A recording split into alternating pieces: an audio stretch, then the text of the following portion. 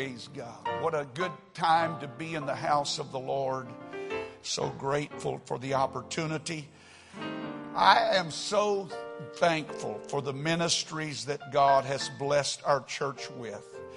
When I look around at all of the able ministers that God has brought up in life, or greater life, and also that have brought to greater life, I am so indebted. I spent a little time with my brother today, and I never talked to him that I'm not enriched. He has an encyclopedic memory of the Word and Scripture, and it just intimidates me sometimes. But I'm thankful that I know him, and I can call on him and ask him questions. And he may finish this Bible study tonight. He doesn't know that, but he may get to finish this Bible study if I run out of steam. If not, Brother Greg Starks is going to help me out. But both of these men, I'm telling you, the last few weeks have been rich for our church, and I'm thankful for that. Amen. Amen. We're talking about the tabernacle of the Old Testament, and using it as a pattern for our prayer life. And tonight we're going to go a little bit further in our journey. If you will, look with me. You can remain seated. We're going to read several verses. Exodus chapter 25.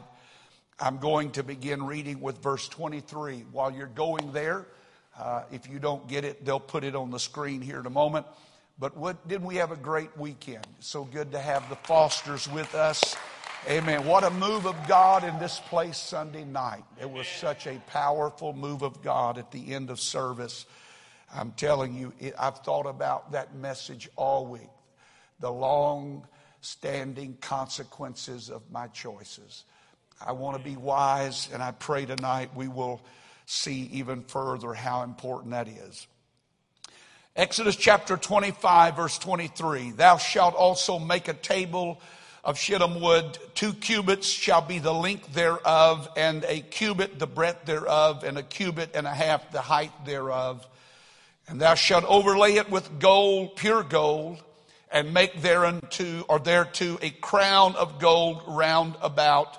And thou shalt make unto it a border of an handbreadth round about.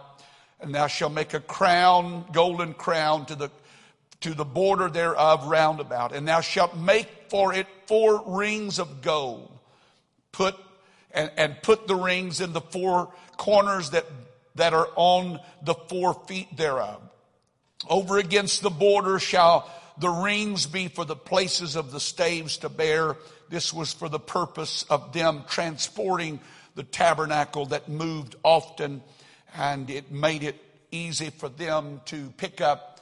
And there were certain members of the priesthood and ministry that were they were given that responsibility of carrying this particular piece of furniture. And thou shalt make the staves of shittim wood and overlay them with gold, that the table may be borne with them. And thou shalt make the dishes thereof and spoons thereof and covers thereof and bowls thereof to cover withal. Of pure gold shalt thou make them, and thou shalt set upon the table shewbread before me always. Then going to the 26th chapter, down at verse number 36 and verse 37. And thou shalt make an hanging for the door of the tent of blue and purple and scarlet and fine twined linen, wrought with needlework. And thou shalt make for the hanging 5 pillars of shittim wood, and overlay them with gold, and their hooks shall be of gold. And thou shalt cast 5 sockets of brass for them. We have read concerning 2 distinct things in the tabernacle that we want to take a look at tonight. Our study of the tabernacle has been in an effort to help give us a fresh pattern for prayer and our prayer time. And I hope that it will be an encouragement, certainly not to intimidate you, because when you start trying to go through all of these pieces of furniture and these places that the priest would go to. It can seem overwhelming, but I hope that I can simplify some of those things tonight so that you can understand how important it is that we not only pray, but there be a pattern and a structure to prayer. Prayer should encompass many things when we go to the Lord, if we are truly going to enter into the full depth and purpose that prayer was given to us. And I pray that somehow this study will help take away any excuse that we might have for not praying. Someone said one time that they believe the sin that doth so easily beset us, that is mentioned in Hebrews, was the sin of prayerlessness. And I tend to agree that perhaps that could be the sin we are all guilty of at some point in our life, at not praying as we ought to pray. I know my own personal life. I feel that it needs a deep improvement in the arena of prayer. And I am doing my best to commit myself to deeper levels of prayer and understanding the purpose. Prayer in our time with God is so important, and it facilitates so many things that God wants to do in our life. And it is my desire that what we're going through in this study of the tabernacle will help facilitate your prayer life. It will help all of us be obedient to the command to pray. And he gives us a proven pattern. This is not the only pattern for prayer, as has been mentioned. In the New Testament, we know the Lord's Prayer. It's simply a means and a vehicle to get us into the presence of God and into the depth of God's Spirit and a relationship that he desires to nurture in all of us. And it encompasses all of the essential elements in real prayer. Now, I understand that there are some people that never get to the real depth of prayer. And I'm going to mention that in a moment. They stay on what I consider the shallow end of praying. And they wonder why prayer, it doesn't mean to them what it means to others that go on. And they go behind the curtain and they go behind into the Holy of Holies when in prayer time. That they spend so much of their time in this one area and they think that there's not a lot to prayer, when the reality is that when you look at the tabernacle, there's something marvelous about it. And it fascinated me again this last evening and this morning, and I want to share that with you. It is evident from Scripture that God desires to commune with his people. And the call to prayer is to everyone. Amen. Everyone. Turn to your neighbor and say, everybody. Everybody ought to pray. Everybody can't sing. Everybody can't preach. Everybody can't lead. But everybody can pray. And everybody should pray. And we should learn how to move into the true depth of prayer. And here in this tabernacle is a very clear path into the very presence of God and his desire for us.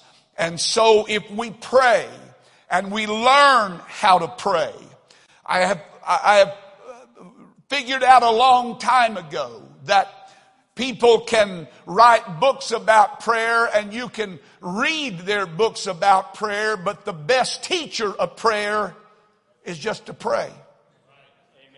Because when you truly move into that arena of prayer and begin communing with God, it in itself has a way of drawing you into the deeper places that God wants you and I to come to in our prayer time. And so I pray that our study will enable you to pray more fervently and to pray more passionately and to empower you with confidence that when you pray, God is going to move. What struck me today in studying and looking back over the tabernacle is that each part of that tabernacle, from the gate or the door that opened to the large compound of what was called the tabernacle area, until you moved behind the first curtain.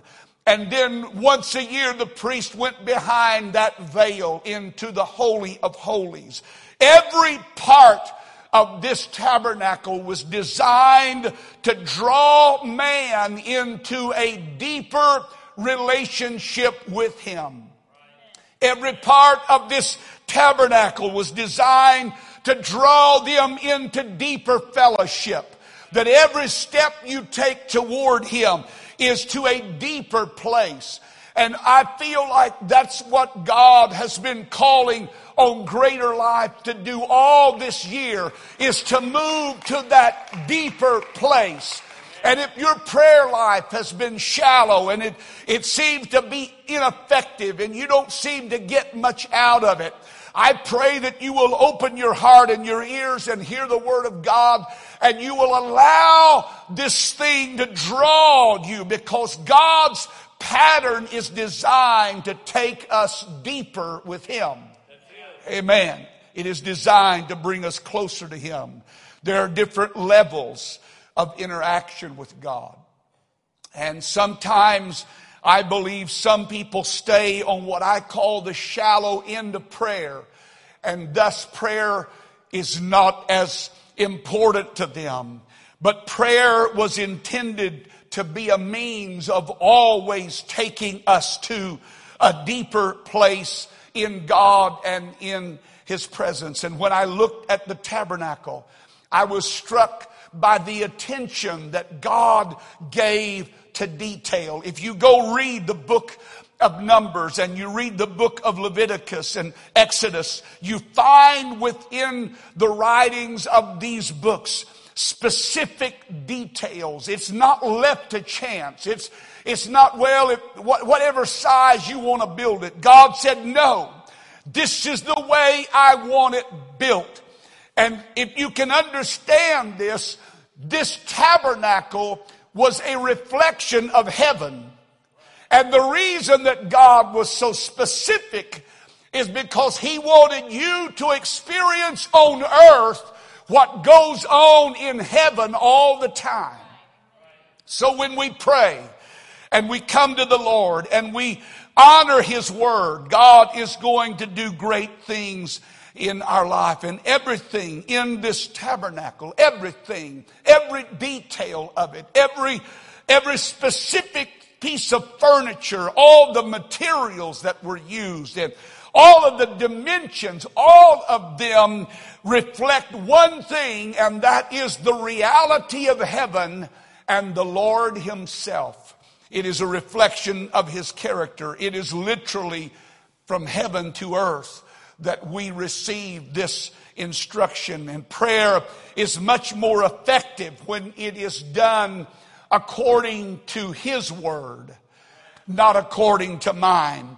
And there's symmetry and order and beauty and wonders that are found within this tabernacle setting. And there was light and cherubims, and there was revelation that came, and there was mercy that was found, and grace that was extended, and help and strength and provision. All of those things can be found in this tabernacle that God gave to His people. And when it becomes a pattern for our prayer, everything God intended for it to be to them, it becomes to us as we pray through those different areas that we've talked about. God's fellowship with His people was to take place at this tent of meeting. It was by His design, to His specifications, not man.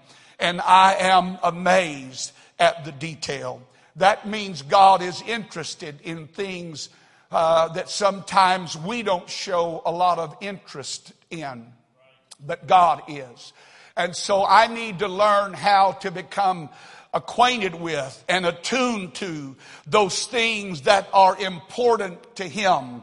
And prayer, communion with Him, a relationship with Him is very important, for He made this statement: men ought always to pray and not to faint. Everything about the tabernacle was designed for the purpose of bringing man closer to God and nearer to His presence and nearer to His will. And tonight, I hope that we can go a little deeper into this pattern of prayer, and we can come to a greater understanding of the opportunity we have when we truly go to God in prayer. The last couple of weeks we've taken a look. I think they're going to put that picture of the tabernacle back up for you. But the last couple of weeks we have spent time talking about the entry, the gate, and then the two pieces of furniture, the fixtures that are outside in the large common open area. What's interesting is that altar is the largest piece of furniture in the entire tabernacle compound. That was where men brought their sin offering. That tells me that God's grace is big enough to cover any kind of issue and every kind of issue that you or I may ever bring to Him. It can take care of every kind of problem. It can take care of every kind of need. It doesn't matter what's going on in your life. There's a place that you and I can go to in prayer when God said, my provision is enough. Yes. Amen. I'm thankful for that. But we looked at the gates, and I love Brother Starks knows so much scripture by heart. Bible quizzer, champion Bible quizzer for eons, knows the Bible backwards and forwards and just flows out of him. Enter into His gates with thanksgiving and into His courts with praise. That's one of my favorite verses of scripture. As a matter of fact, if you ever come around here and hear me praying, you will know that almost every time I come to prayer, that's where I begin. I want to enter His gates with thanksgiving. I want to enter His courts with praise. I want to be thankful. I have discovered this, that you can thank you. I want to split a hair right now, but you can give thanksgiving without always being thankful. Because thanksgiving can be a product of your mouth and your mind, but thankfulness is a product of your heart. And so the Lord is encompassing the totality of who I. When you enter into my gates, I want all of you. I want your mind, body, soul, and spirit. I don't want you just coming bringing your body sitting in on my pew or in my presence. I want you to bring your mind and your will and your spirit. I want every piece. I want all of you, because that's the only way I can truly influence and change your life. Amen. There was the altar of sacrifice. This was where the sin offerings and other offerings were bought and burnt. And then there was the washing, the laver, the place of washing. And so to me, here are three key elements of prayer that when I begin to pray, these are three elements that I always go through in my own personal prayer time. And they have been helpful to me. I enter with thanksgiving. I enter with praise. I then petition the Lord to forgive me. I'm not trying to sin, but believe me, I live in a faulty human vessel and I fail sometime. But I don't want to go any further in communing with Him until I tell Him, I need you to forgive me. Forgive me of my attitude. Forgive me of my spirit. Forgive me of whatever I've done that's wrong. And for those things that I don't even remember, God, bring them to my remembrance so that I can get them out. I want to come before Him with a repentant heart. And I want to offer Him a sacrifice that is pleasing in His sight. And then I will ask Him to wash me and cleanse me. Filthiness of flesh and spirit. God, I don't want anything in me that is unlike you. And that's what I pray every time I pray. And then we're going to go tonight into this second area of the tabernacle. And this is where it gets so beautiful, because this outer court area was for the dealing with sin. But when you move past the veil, you started moving into the arena of God's provision and His presence, and God's power and His glory and His majesty and His might. And this is what I'm talking about when some people never get to the depth of prayer. They're always praising and they repent and they ask to be washed, but they don't ever go anywhere else. They stop right there. They never venture behind the curtain to see what's on the other side. And that's where the real depth of God's presence is seen. That's where the character of God is revealed. Once you get behind the curtain and you see what is there and what has been placed there, then you begin to realize that these things that are here are symbolic of who He is and what He means and represents in my life.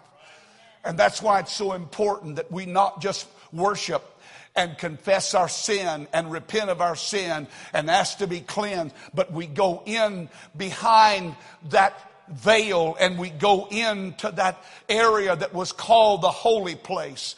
It was not the Holy of Holies. That was the room in the very back. That's where the priest went once a year. But into that holy place, they could go often, because it was there that they had to change the shewbread out on a weekly basis. So somebody had to be in there every week tending to those things, making sure the fire never went out, making sure that there was incense on the altar, making sure that the lamp was burning. There was access in there, but this was where they came into the true depth of God's presence and the depth of the meaning of what God wanted to be and do in their life. And so when the priest turned from this laver and moved, what he stood before was a place covered by a curtain. And on the outside, he had been dealing with death and washing. But on the inside, he's going to deal with life and resurrection and revelation and power and majesty and the mystery and the wonders of God. And it's so important that we learn how to pray through until we get into that inner chamber, into that inner, deeper place with God. And as he approached, he was confronted by a large linen curtain or drapery that was beautifully embroidered with blue and purple and scarlet. And it hung upon 5 pillars. Those pillars were so significant. This was the doorway. This was the gateway into the holy place, where the character of God would be revealed and manifest. And it protected. It was protected in this area by covering. I thought it was so beautiful when I was reading over this last night and reading through that account, that the covering over the top of this holy place and the Holy of Holies, that curtain that you see laying over the top, was actually 4 layers. The bottom layer was fine linen, and then there was a layer of skins, the sacrificial lamb skin, whatever the offering skin. And then there was the ram skin dyed red on top of that. And then on the very top there was badger skin. And badger, my brother brought greater revelation to me today. And I looked it up, and it actually means a sea creature. So evidently, whatever they had on the outside, that covering was water repellent. It would not allow the moisture or the wind or the sand from the outside. But what I saw was interesting is that the linen was symbolic of the righteousness of God, and that other layer, that next layer, was symbolic of my sinfulness. And God sandwiched my sinfulness between His righteousness and that blood of His covering. And then over that was a protection that nothing in this world can ever get to. Isn't that awesome? That when you go into that holy place, you're moving into an arena unlike any other arena in the world. Woo. Waterproof. Sea otter, porpoise, some translations say porpoise. It was some kind of mammal that the skins were of such a nature that when they were sewn together, they made a waterproof. And you know what that tells me? That when God does something in my life, He does it to such perfection that the devil can never get in there and undo what God has done for me. And He said, He wanted them to know, when you come in there, I've got your sin covered. So you don't have to be afraid to come to the throne of grace in your time of need. You see, the problem is a lot of us try to drag all that stuff from the outside into the holy place. And if you drag it into the holy place, that means it never was burned up, because it should only be ashes if it's burned on the altar. But when you come into that inner place, you're in a place of relationship with Him unlike anything else in all of the world. And here in this holy place, the doorway gave access to things that were otherworldly. Jesus declared in John chapter 10 verses 7 and 9 that He was the door, and that if anybody came up any other way, they were the same as a thief or a robber. These curtains that hung by golden hooks from these 5 pillars separated that holy place from that outer court. And so when we go in prayer, there is this depth of movement that takes place when we really get into the spirit of prayer. And I'm aware that some people pray and never get there, but it's not because you can't get there, it's because you quit too soon. But if you'll keep praying, I love Brother Kilgore. He used to make us just keep praying. You know, we come pray an hour with him, and he'd say, all right, that's good. Let's pray another hour. And you know what I learned?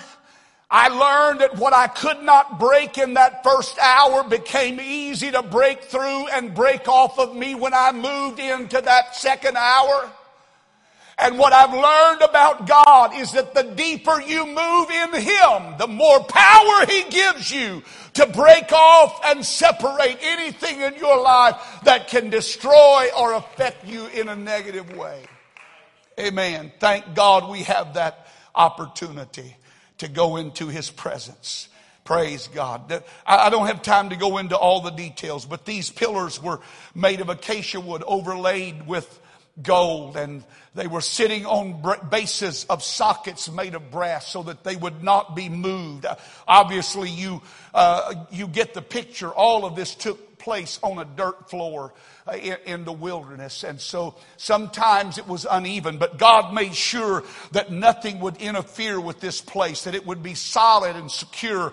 And He gave the specific designs about the poles that would go through the inside, how all of it would be tied together so it was a secure place. Listen to me. When you go to God in prayer, it's always a secure place. It's not going to be blown down by the winds of time or the troubles of the present hour. When you come into His presence, there is a protection and there is a help that you can't find anywhere else. Amen. And that door allowed access into that inner chamber. And that door, we understand in our New Testament time, is Jesus. I'm thankful that I know who Jesus is tonight. Amen. I'm thankful that I know how to call on His name. Isaiah 9 and 6 gives us probably the best understanding of what these pillars represent, which were 5 in number. By the way, 5 is the number of grace. And if you go through the Word of God, you will find that 5 is significant of grace. Anytime you see that number 5, it is speaking of the grace of favor of God. So here you are. The grace and favor of God is there. And you're going to get to go through it. You're going to get to pass beyond that. That means when I go into deeper places in prayer, that I am moving into the favor and the grace of God. And God has His ear tuned to my need and my cry, and He has made available in that inner chamber ways in which I can access Him for every need in my life. Praise God. Woo. Isaiah 9:6, for unto us a child is born, unto us a son is given, and the government shall be upon his shoulder. And this Isaiah gives us a description of the Messiah, but more importantly, he gives us a description of his character, of who he was and who he was going to be to you and I in our life. And his name shall be called Wonderful, Counselor, the Mighty God, the Everlasting Father, the Prince of Peace. So here you go into this inner sanctuary in this tabernacle, and you are passing by these 5 pillars. Think about it with me for a few moments, that when you go into that deeper place in prayer, that you are allowed to know some things about God that you probably will not understand if you only stand on the outside. But you've got to pass through grace. You got to pass through His favor to be able to get to the place where your eyes are open wide enough that you can realize, oh my goodness, He is so good. His favor, His blessings are here, and He has given me access to everything that I need in my life to help me be a better man and a better person. So when we move into the deeper dimensions of prayer, we begin to see the character and the deity of God. First of all, He says His name shall be called Wonderful.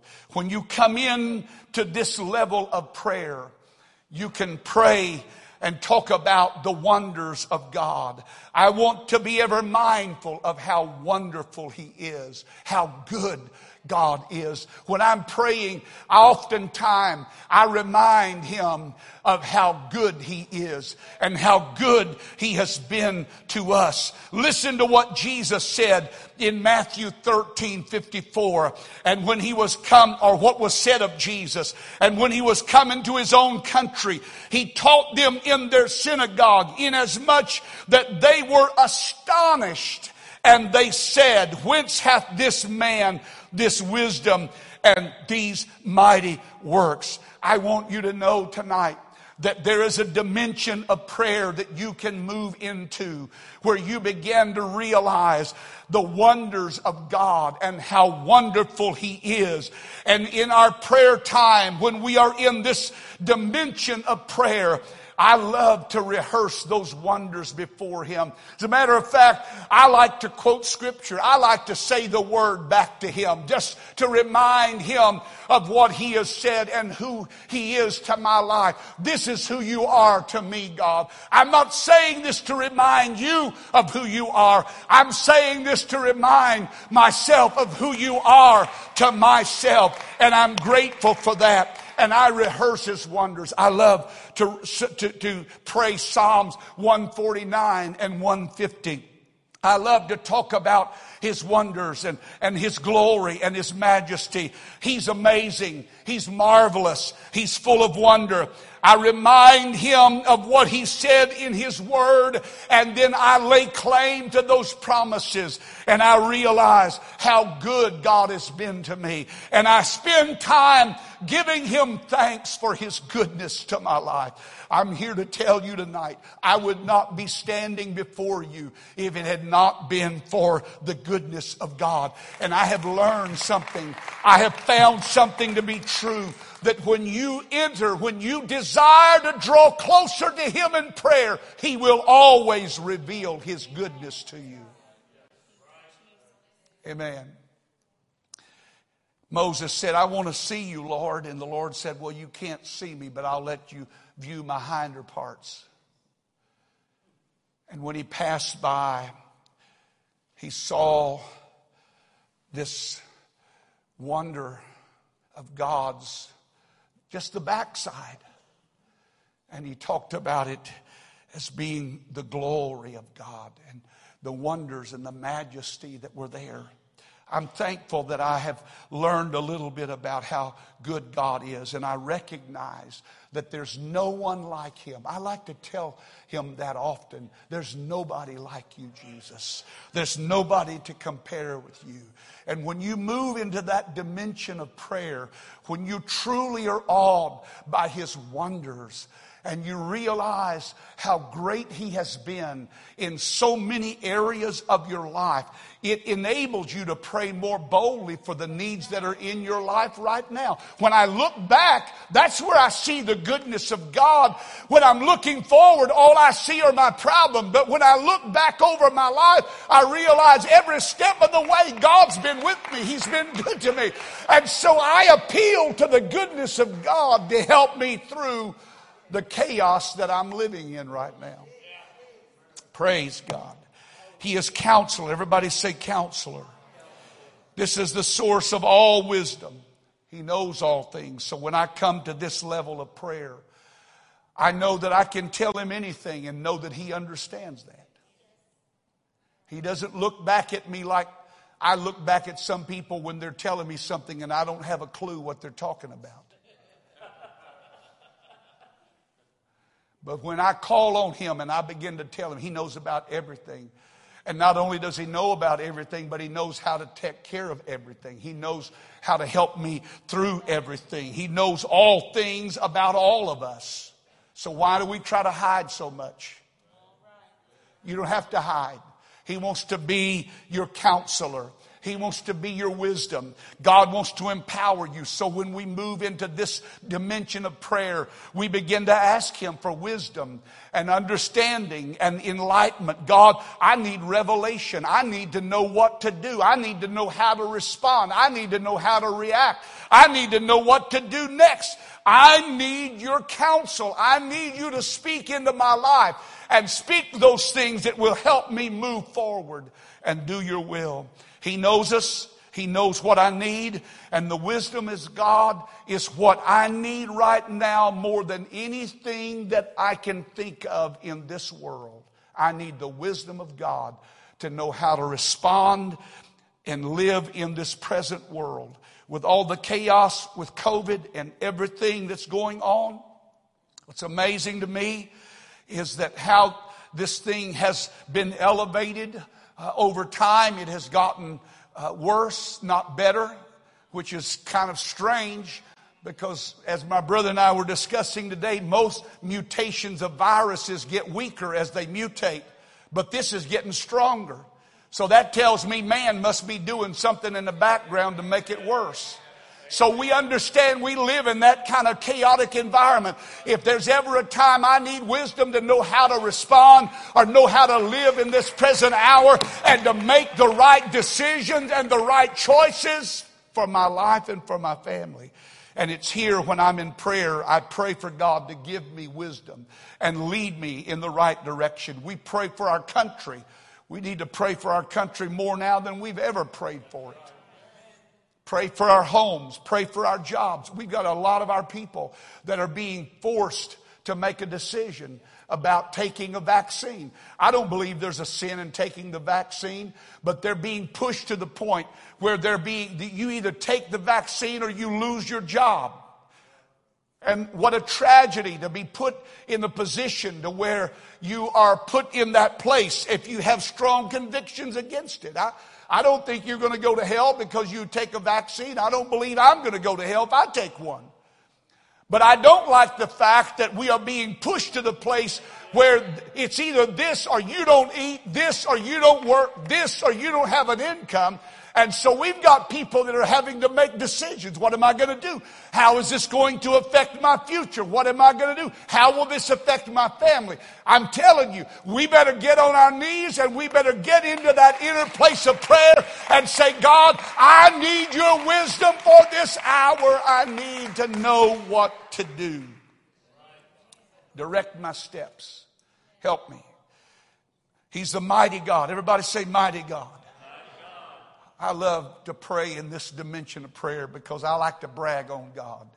Ain't nobody like my God. I know that's not good English, and I probably grate on you good English students and English majors, but there ain't nobody like my God.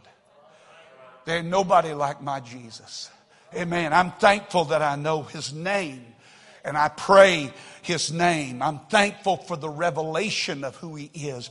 And when you really get that revelation of who He is, there's a power that comes with revelation, and you begin to speak that name over issues and problems, and speak that name over the things that are going on in your life. It's amazing what happens when you utilize the power that's in the name of Jesus and the blood that He shed for you and I. There's power in that when we pray. Amen. Pray for understanding and pray for wisdom. Pray for the glory of God to be revealed in our lives and be displayed. For life's overwhelming need, I need a mighty God. Amen. And we're facing some overwhelming need. When I come to this dimension of prayer, I can bring the needs of my life and ask Him to let His power act upon those issues in my life that so need His help. I remember sitting down several years ago with a good friend of mine. He was a senior vice president or senior president of one of the banks in the Houston area. I don't really know what had happened, but he was at the verge of a nervous breakdown. He was a religious man of sorts. He was connected to a church. But I was asked to come and talk to him. I came into the bank where he was working, and we went into his office, and I closed the door, sat down, and he began to tell me some of the things that were going on in his life. And he began to talk to me about the overwhelming pressure that he was under, and he was at the breaking point. He was at the point of losing everything. And I've never seen a man of his distinction at such utter despair. And so I started talking to him about praying, and praying, not just praying, but praying in the name of Jesus, and praying, speaking and confessing the promises that He has given, and speaking the things that God has done over your life. I said, I want you to go home, and when you pray, I want you to plead the blood of Jesus over your life. He looked at me, he said, "What do you mean, plead the blood of Jesus? Is that in the scripture?" I said, "Well, not in those exact terms, but the idea is definitely there."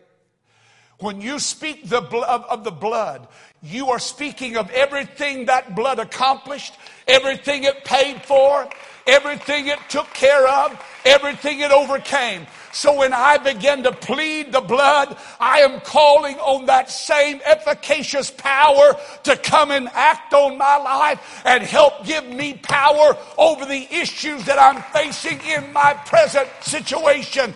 And when I begin to I plead the blood over my children. I plead the blood over my home. I want all of His protection. Everything that the blood accomplished, everything that it purchased, everything that it brought to pass, everything that it put an end to. I want to claim every one of those promises. Why? Because He's a mighty God. Amen. He's a mighty God. And then He said, "Everlasting Father." What a wonderful last, or one of the next to last statement. Everlasting Father. In a world in which so much dysfunction is present, we need the touch of a good Father. And you and I have a good Father. Amen. I said we have a good Father. Life is so filled with hurts and dysfunction.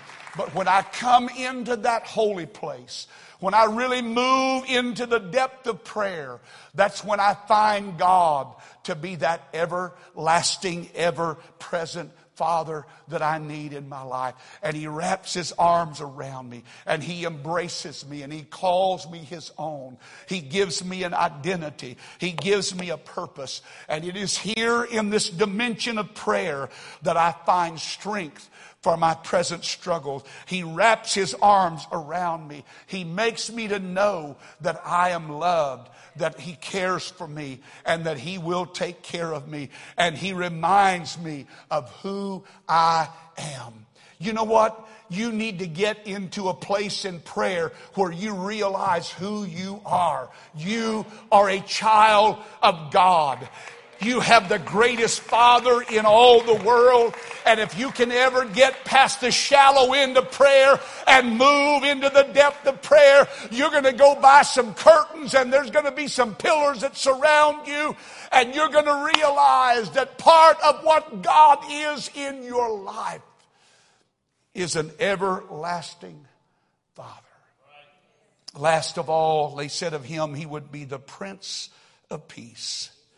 I don't know of anything that's more needed in our world right now than this Prince of Peace to come. Amen. Life's filled with turmoil, chaos, strife, trouble of every kind. Amen. But I'm thankful that the Scripture says, Isaiah 26:3, thou wilt keep him in perfect peace, whose mind is stayed on thee, because he trusteth in thee. There's something about moving into this level of prayer that you feel something surrounding you that's otherworldly. Everybody around you's chaotic. Everybody around you's losing their mind. They're pulling their hair out. But when you move through life, you've moved into that dimension. There is this bubble of peace around your life. Oh, they may try to penetrate it. They might try to burst that bubble. They may try to bring you down to reality, as they say. But I've got news for you. This is a reality. He is the Prince of Peace. And he is the one that will be with me whatever I'm going through. And I pray for that peace over my family, over my home, over this church. Amen. There's nothing that we desire more than the peace of God. We need to pray that over Jerusalem. That's what Scripture says. This doorway to deeper prayer, in reality, is simply recognizing all that Jesus is and desires to be in my life and in your life when we go to pray. And in closing, I want to talk to you about the last thing, and that's the table of shewbread.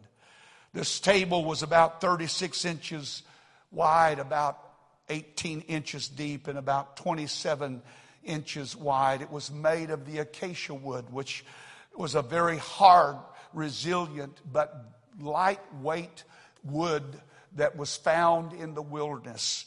And it was out of this that they constructed these different pieces. And this table was overlaid with gold. And around the top edge of it was a handbreadth. And I'm not sure if it was this way or this way, but I would assume it's this way. It was an edge. It was like a rim around it, so that whatever was placed inside of it would not fall off or be knocked off. And even in their travels, they would cover it with the curtains, and they would pick that piece of furniture up and move it, and none of it would fall off or be lost in the process. And it was here in this place where the showbread is that we find another depth of prayer. And in this place, we find it to be so enlightening of what we're engaging in. The showbread literally meant the bread of his presence. So if you can understand that when you start moving into the deeper places in prayer, and you get beyond just praise and worship and repentance and washing and all that, but you move behind that veil, you're moving into an arena where you are not dealing with sin any longer. You're dealing with the presence and the power of God that's available to help you. And what went on in that little chamber was going to be transformative for all of Israel, because what went on in there was what was going to take care of their sin for another year, and their problems and the offerings that they brought and everything that transacted on that offering. All of that was taken care of in this holy place. And it was there that this table of shewbread set, the bread of his presence. The bread was made of fine flour. It was baked and it was sprinkled with frankincense. And there were 12 cakes. Interesting. one cake for every tribe, so that he made sure that Israel knew that all of you are covered, that all of you are included, that nobody is excluded from this opportunity that's in my presence. It was a reminder of God's everlasting covenant with his people. And I believe the number is significant for many, many reasons. Two things about bread, and I'm going to close very quickly. Number one, the bread that is spoken of is also symbolic of the Lord himself. John chapter 6 verse 35, Jesus said, I am the bread of life. He that cometh to me shall never hunger. I am the living bread which came down from heaven. If any man eat this bread, he shall live forever. And the bread that I shall give in my flesh is my flesh, which I will give for the life of the world. This is a reminder of God's willingness to accommodate us that do not have the means to help ourselves. But this bread is a reminder that God is willing to accommodate us to be in his presence, to be close to him. And here in prayer, I can claim the promises of God that have been accomplished through the sufferings on the cross. And here in prayer, the bread of heaven is made real and available in my life. And it's here in this dimension of prayer that I can pray for provision. I can pray for God to fulfill. I can pray for the satisfaction of my petition. And I can find a fellowship with him that is unlike any other area in my life. He will sustain me. When I get to this area of prayer, I become aware that he's able to keep me no matter what happens around me. That God will make a way where there is no way. That God will open doors when there are no doors to open. He will make a way through the sea if it need be. Amen. The last thing bread speaks of is symbolic of the Word of God. Deuteronomy chapter 8 and 3 said, man does not live by bread alone, but by every word that proceeds out of the mouth of the Lord. We celebrate in this dimension of prayer and in this level of prayer, we celebrate and claim the victories here for our lives. The Word that gives light. I pray for revelation. I pray that God will open my eyes and help me to see. I pray for understanding. I want to know. I love the verse of Scripture that speaks of the sons of Issachar who knew the times and understood what Israel ought to do. If we need anything in this hour, we need sons of Issachar that know the time and that know how to help us do the things that God would enable us to do. Here in prayer is where I ask for those things. I ask for understanding. I ask for revelation. I ask him for awakening. God, stir this world, stir our community, stir our city, stir our lost loved ones, turn the backslider. I pray that God's word will direct them and lead them and awaken them and speak into their life. And I pray those promises. There's nothing that I love to do more than just open the Word and start reading the Word in my prayer time. And that word is known as the Logos. But when I begin to read it in that context of prayer, that Logos becomes a Rhema word for my life and my situation. That Logos, that general word that God spoke, all of a sudden it becomes personal. And I realize that God's speaking to me in this scripture, and it becomes a Rhema word, a life word for my present situation. That's what happens when you get beyond the shallow end of prayer and you move into the depth of prayer. You discover that he's an almighty God and he has provided for every need, and he's made available to you and I everything we need, and he has given us access into his presence. He'll give us wisdom and understanding and knowledge, but we will not find that outside that curtain. Amen. You got to go into that inner chamber of prayer to find those things to be true. That's why we need to pray. You say, I don't know how to pray. Well, just start praying. You'll learn how. Listen to other people pray. I used to just come in and sit in the prayer room and listen to people pray. I know they probably didn't know that, and they probably would have gotten quiet if they'd have known I was listening, but I wanted to hear them pray, because their prayer inspired me to pray. It taught me how to say the right things. It taught me how to approach God in the right way that would bring results. And that's how I learned to pray, is by just doing it, just praying. And the more you do it, the easier, the more fluid it becomes. And you realize that there are depths to prayer. You can pray at times where it just comes out of your mouth, but then there is that move. There's somewhere along the line that you shift into a deeper place. And when you move in there, you realize all of the needs start pouring out, all of the issues in your life, all of the present situations, they become communication points with you and God, and you realize God's able, God's mighty, God can, and God will help us if we move into those deeper places in prayer. Praise God. Stand with me if you will.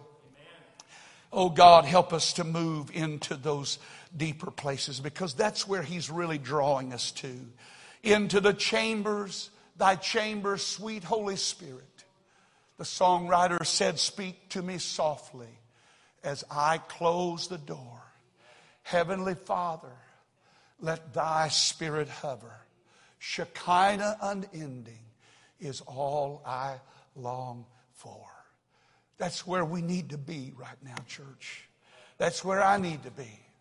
I need to get into the depth of prayer, because it is there that we find the wonderful grace of God revealed, and who He is and what He wants to be in my life. You'll never know that of Him until you go to that depth of prayer. Amen. But when you move into that depth of prayer, all of a sudden it becomes a reality. Amen. Father, tonight we need You.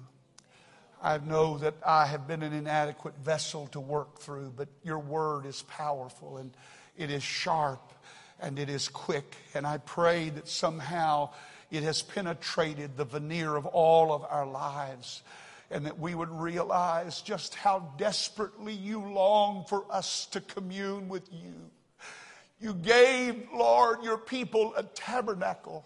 You gave it to them so they would commune with You, so they would have a place to come and relate to You. And in this time in which we now live, Lord, that veil is torn. We have access into the very holy of holies. There's nothing preventing us, Lord, from Your presence but ourselves. Help us, Lord, to overcome that inertia and begin to pray, and pray until we pray in the Spirit. Pray until we pray in the Holy Ghost. Take us, Lord, into those deeper channels of prayer so that we might see Your mighty works revealed.